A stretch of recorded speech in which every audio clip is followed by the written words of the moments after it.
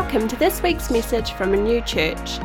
For more information, or if you'd like to contact us, please visit our website, renewchurch.nz. Thanks for tuning in, and we hope you enjoy this message.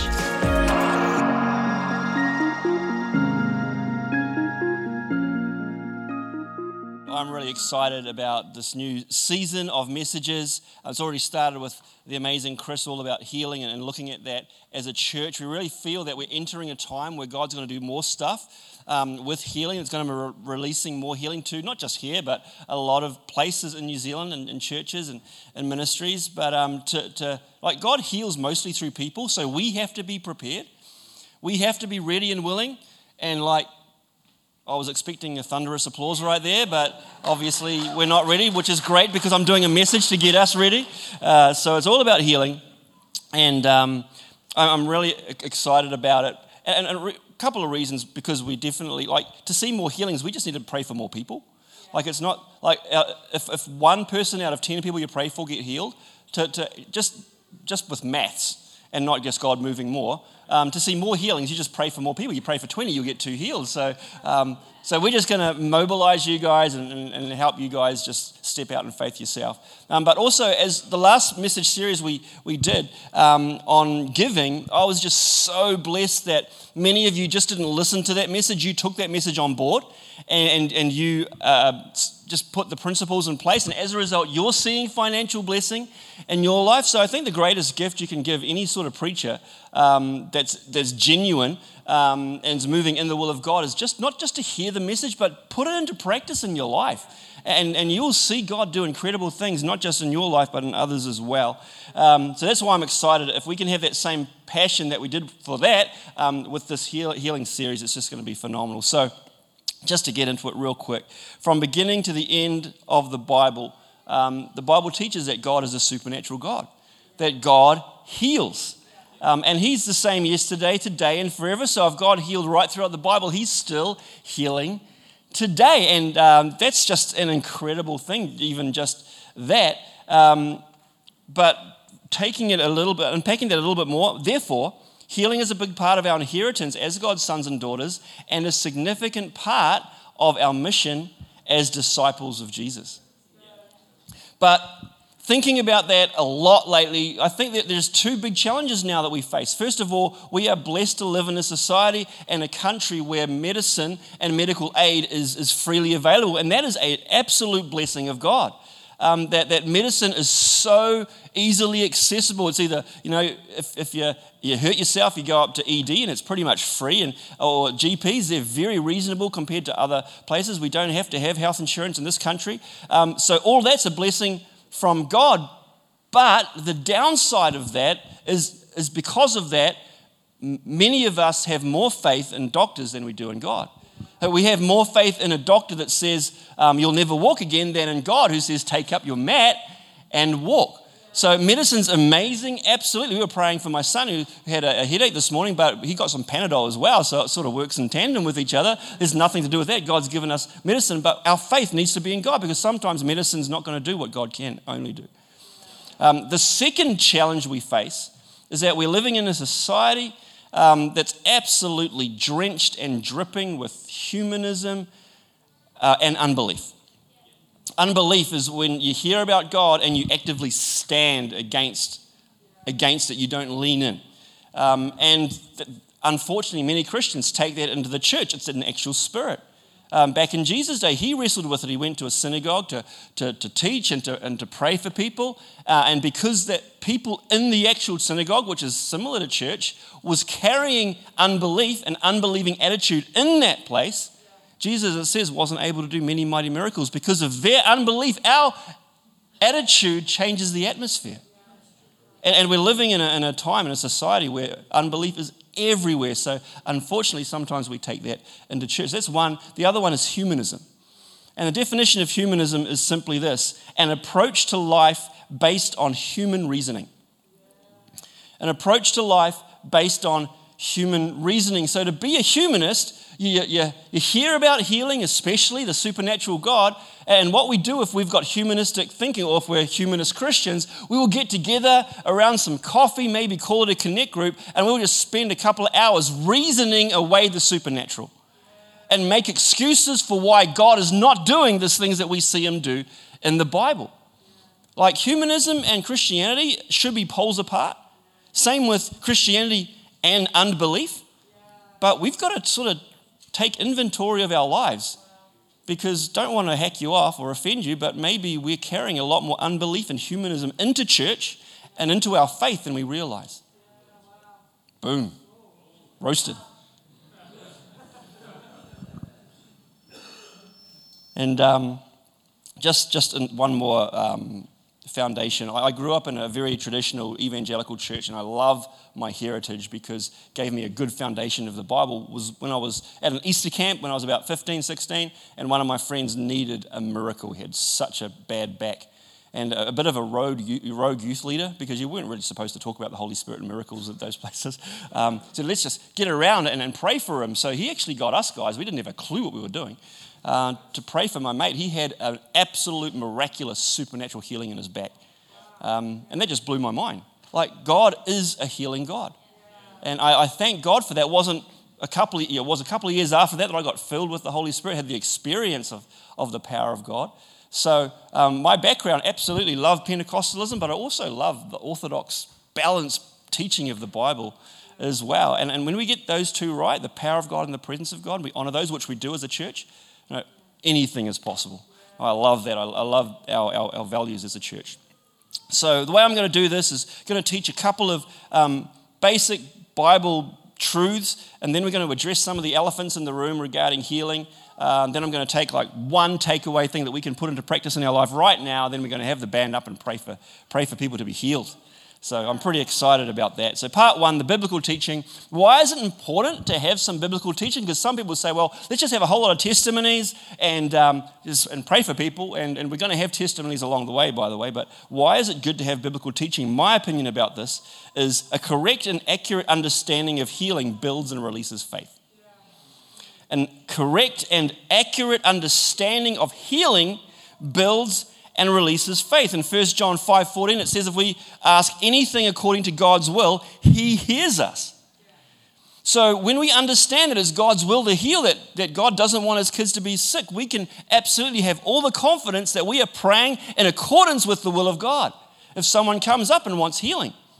But if you're a little bit shaky with this and you think that God gives sickness as some sort of warped blessing for you, then I'm faced with a problem. If I'm praying for you, and if it's God's will for you to be sick, then I'm going to be praying against God's will. And so how's that going to build faith in my life? It never builds faith. It doesn't actually work when you pray against God's will. It's called witchcraft. Christy really told me this week to be careful about what I say. My assistant pastor, on the other hand, saying, "Now, Simon, just go for it." So which one do I listen to?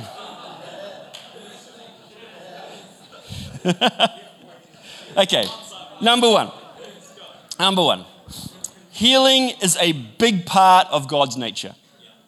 Healing is a big part of God's nature. Just talking about healing, how it relates to God the Father this morning. And throughout the Bible, especially the Old Testament, we see that God actually introduces himself and calls himself several names. And that is very important and specific because especially in the Old Testament, actually throughout the Middle East and many parts today, names are very important because it's a prophetic declaration over someone, number one. And number two, it really shows and describes the character and the nature of that person. So when God calls himself something, he's basically telling us and teaching us and showing us his very nature, who he is. And he does this many, many times. Here's just a few. Jehovah Jireh, which means the Lord our provider. You can look in the Bible notes if you want the scripture references. Jehovah Nissi, the Lord our banner. Jehovah Shalom, the Lord is our peace. So these are all about who God is. Jehovah Ra, the Lord is our shepherd. Jehovah Sidkenu, which means the Lord our righteousness, which is amazing. In Exodus 15:26, it says, Jehovah Rapha, I am the Lord who heals you. That's God's name. He names himself that, which shows his very nature. I am the Lord who heals you. Does God want to heal you? Yes, because it's part of his nature. It's who he is. He never called himself Jehovah, I am the Lord who blesses you with sickness. Don't see that in the Bible. Jehovah Rapha, the Lord is our healer. I am the Lord who heals you. It's who he is. Healing is God's character. Healing is who God is. And there are pockets of Christianity throughout the world that believe that God doesn't heal anymore. And that's not just even, it's not a distortion of God's character, it's a perversion of God's character. Because it's his very character. You can't go against his character. I am the Lord who heals you. Number one, healing is a big part of God's nature. It's who he is. And number two, our God is a good Father. It's who he is. It's who he is. Our God is a good Father. And again, right throughout the Bible, you just need to do a word search on the goodness of God, on the theme of that. It's just, the Bible is absolutely filled with how good God is. And I just took three from Psalms. Again, Psalms is full of about how the goodness of God is everywhere, but just three. Psalm 31:19. How great is the goodness you have stored up for those who fear you. That fear is like respect and awe of God. You lavish it on those who come to you for protection, blessing them before the watching world. Like God's storing up his goodness for you. Psalm 34 verse 8, taste and see that the Lord is good. Oh, the joys of those who take refuge in him. Note that it doesn't stay study and debate, that the Lord is good, and we can do that, and we should, and it's great to have a discussion, but this proves that it's not just an intellectual faith. It's an emotional faith. It's an experiential faith. We can experience God tangibly.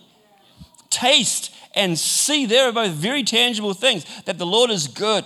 Psalm 86 verse 5. Oh Lord, you are so good, so ready to forgive, so full of unfailing love for all who ask for your help. Our God is a good Father. He is good. And for those of us that are dads and mums here, hopefully we would consider ourselves not terrible parents, maybe okay parents, maybe some of us sort of good parents. I would like to think that I'm a good dad. I don't want anything to happen to my kids that hurt them. Like my perfect will for my kids is that they be well, that they be blessed in life. A couple of years ago we had New Year's Eve and everyone in our family got hit with a spew bug, except for me, because I was praying more than everyone. No, I don't know why. But yeah, it was so sad. Like I think Christy got hit with it like the day before, then Micah, and then like we'd planned like a whole evening of Jackbox games for New Year's Eve as a family. That was awesome. But one by one, like all my family were dropping and they're just like spewing and going to bed until I was the only one left. It was like the most worst New Year's Eve ever in the history of mankind. But my heart broke for every single one of my family because I didn't want to see them sick. Like the perfect will for me, for my kids, like there's no way I want to see them go through hell. Like that's I just don't want to see them go through that. So with that in mind, Matthew 7 verse 9-11, this is what Jesus says. You parents, if your children ask for a loaf of bread, do you give them a stone instead? Or if they ask for a fish, do you give them a snake? Of course not. So if you sinful people know how to give good gifts to your children, how much more will your heavenly Father give good gifts to those who ask him? Jesus is saying, you guys as parents, you're pretty stuffed up. You're human beings. You know what's best for you because you want the best for them. How much more do I want the best for you? Like a billion, trillion, bazillion times more than the world's best Father. God doesn't want you to go through those things. He doesn't. He's a loving Father. He's full of goodness and kindness. That's his perfect will. Why does he allow some things to happen? I don't have a clue. There is a big difference between God's perfect will for you and some things that he allows. I can't understand that. But I can say in my 48 years of experience and most of that walking with Jesus, because God's a loving dad, he's not going to give you cancer as some sort of warped blessing for you. It's part of the curse.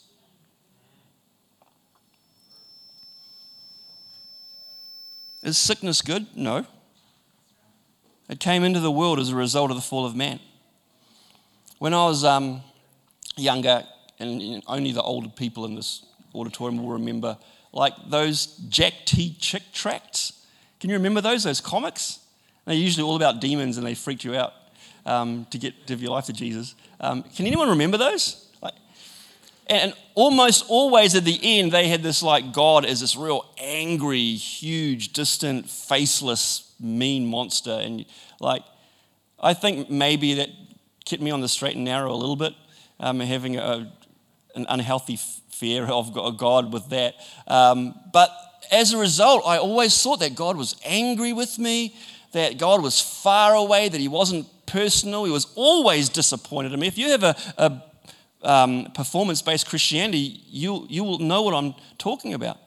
God's a good father. It's all about sonship. So if you have that misunderstanding of the character of God, it will be quite a small jump for you to then believe that God wants to give you sickness as some sort of blessing for your life. Because in your understanding, maybe your subconscious, you'll think, well, God's always angry anyway. And so character that you think is God, like faceless, distant, always angry, then it'll make sense that he wants to make you sick all the time. So, but that's not the character of God. God is good, again, right throughout the Bible. God is so kind, so full of goodness, slow to get angry, quick to forgive. That's the Father that we serve. So what about when people don't get healed, which we need to talk about? Because most of the time when we pray for healing, like the occasional person gets healed, most people don't. And so that's a question that probably and it always comes up, and we always have to wrestle with why don't people get healed if it's God's will to heal? I think there's one of three responses we have to that. So first of all, we can avoid the issue altogether. Because it's too difficult to explain why God doesn't, we don't see healing take place. So we avoid it, which is what a lot of people do. When you pray for someone and nothing happens, then it's very embarrassing and awkward. And that's a reason why we avoid the issue.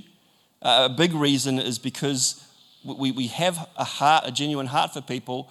It breaks our heart when we pray for a sick person and they don't get healed, and you see the disappointment in their face and their heart and the disillusionment there.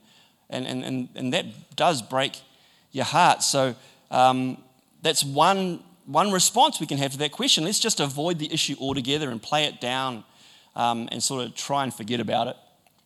Just talk about God's goodness, but don't really see it or pray for it. Secondly, is we can adjust our theology, which simply means our belief about God. We can adjust our belief about God to fit our experience. So we understand that God is healer in the Bible, but in our experience, we're not seeing it happen and we can't explain it. So what we tend to do is we shape our theology based on our experience. It's what culture's doing right now.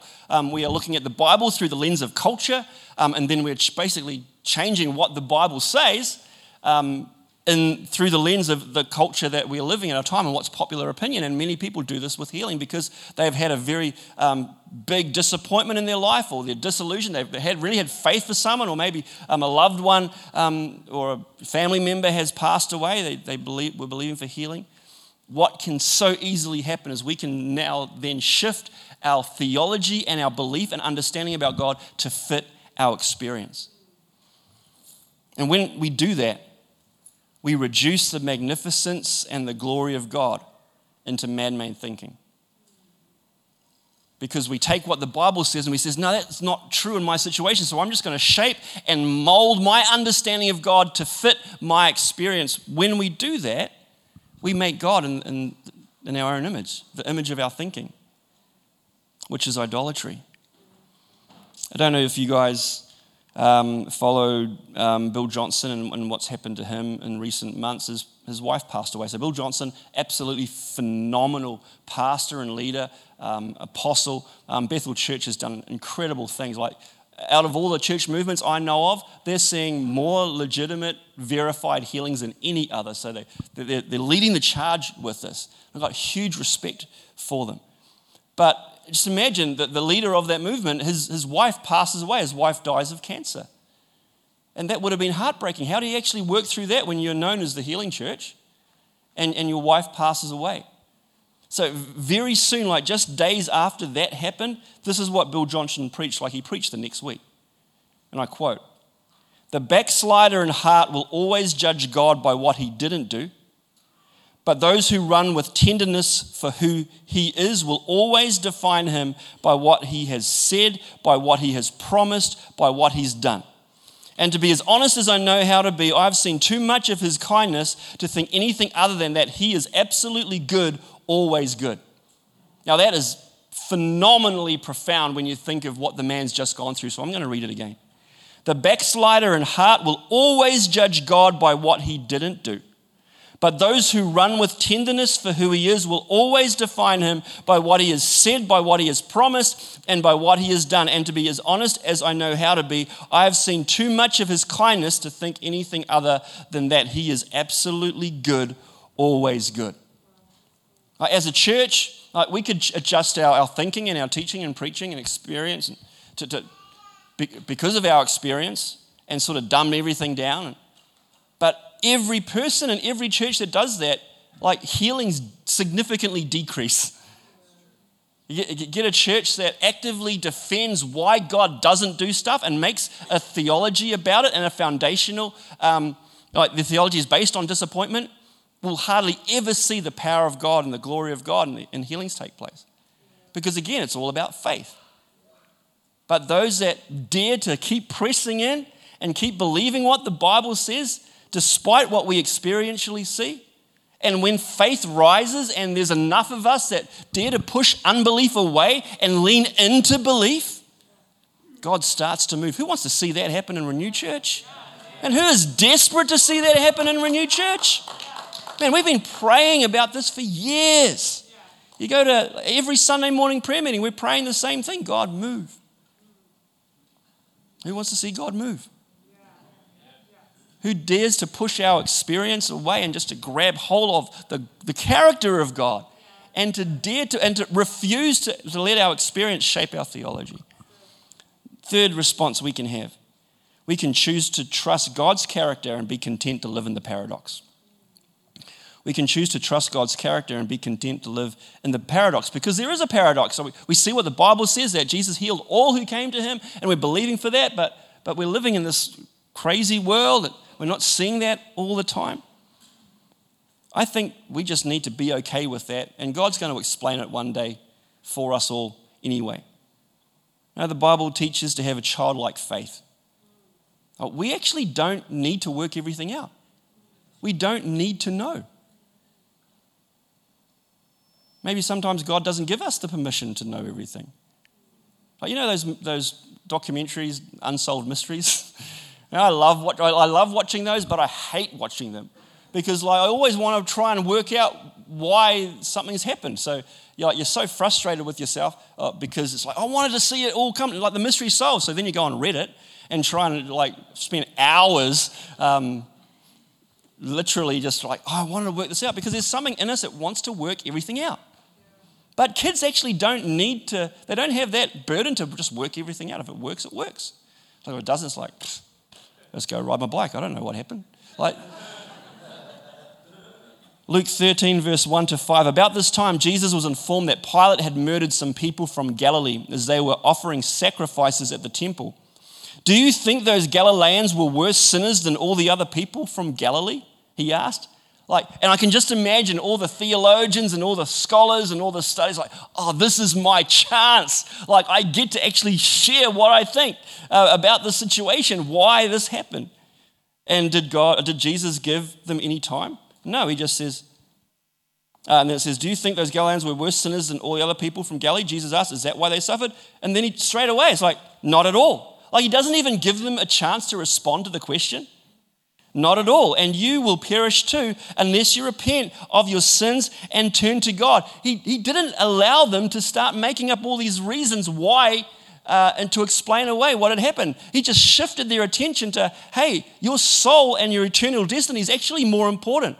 Focus on that because that's the thing that we need to focus our life on. And then he reiterates the thing. And what about the 18 people who died with the tower in Siloam, when the tower in Siloam fell on them? Were they the worst sinners in Jerusalem, which a lot of people thought that because bad things happened to you, then obviously you must be bad. Again, Jesus doesn't give any room for debate. He just says no. So obviously that wasn't the reason why, but he doesn't give an answer. All he says, and I tell you again that unless you repent, you too will perish. Like, I love studying the Bible and I love theology, and absolutely we need to have a balanced and accurate, spirit-filled theology.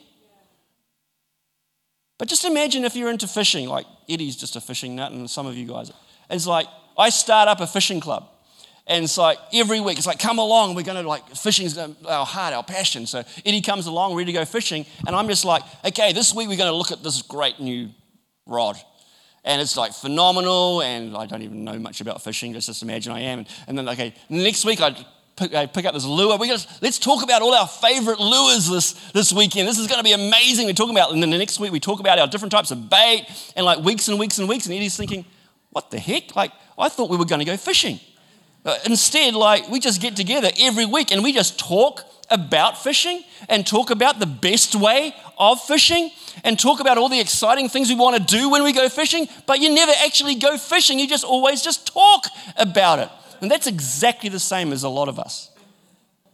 We just prefer sitting around with a cup of coffee and talk about the things of God instead of experiencing the things of God and doing what God has told us to do. I'm preaching to myself because, I love talking about God.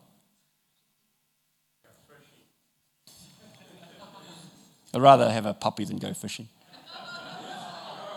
Like Julian was saying, Simon, just think of how much it costs to have a puppy. What, like, you go fishing with all that money? It's like, who? Like puppy and fishing? Heaven and hell, guys. It's just like.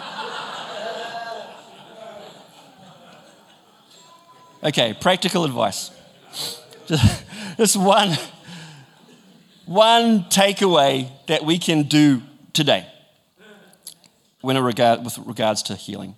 Grow in compassion, or pray for compassion, because true compassion leads to a revelation of God's desire to heal, and that in turn releases faith.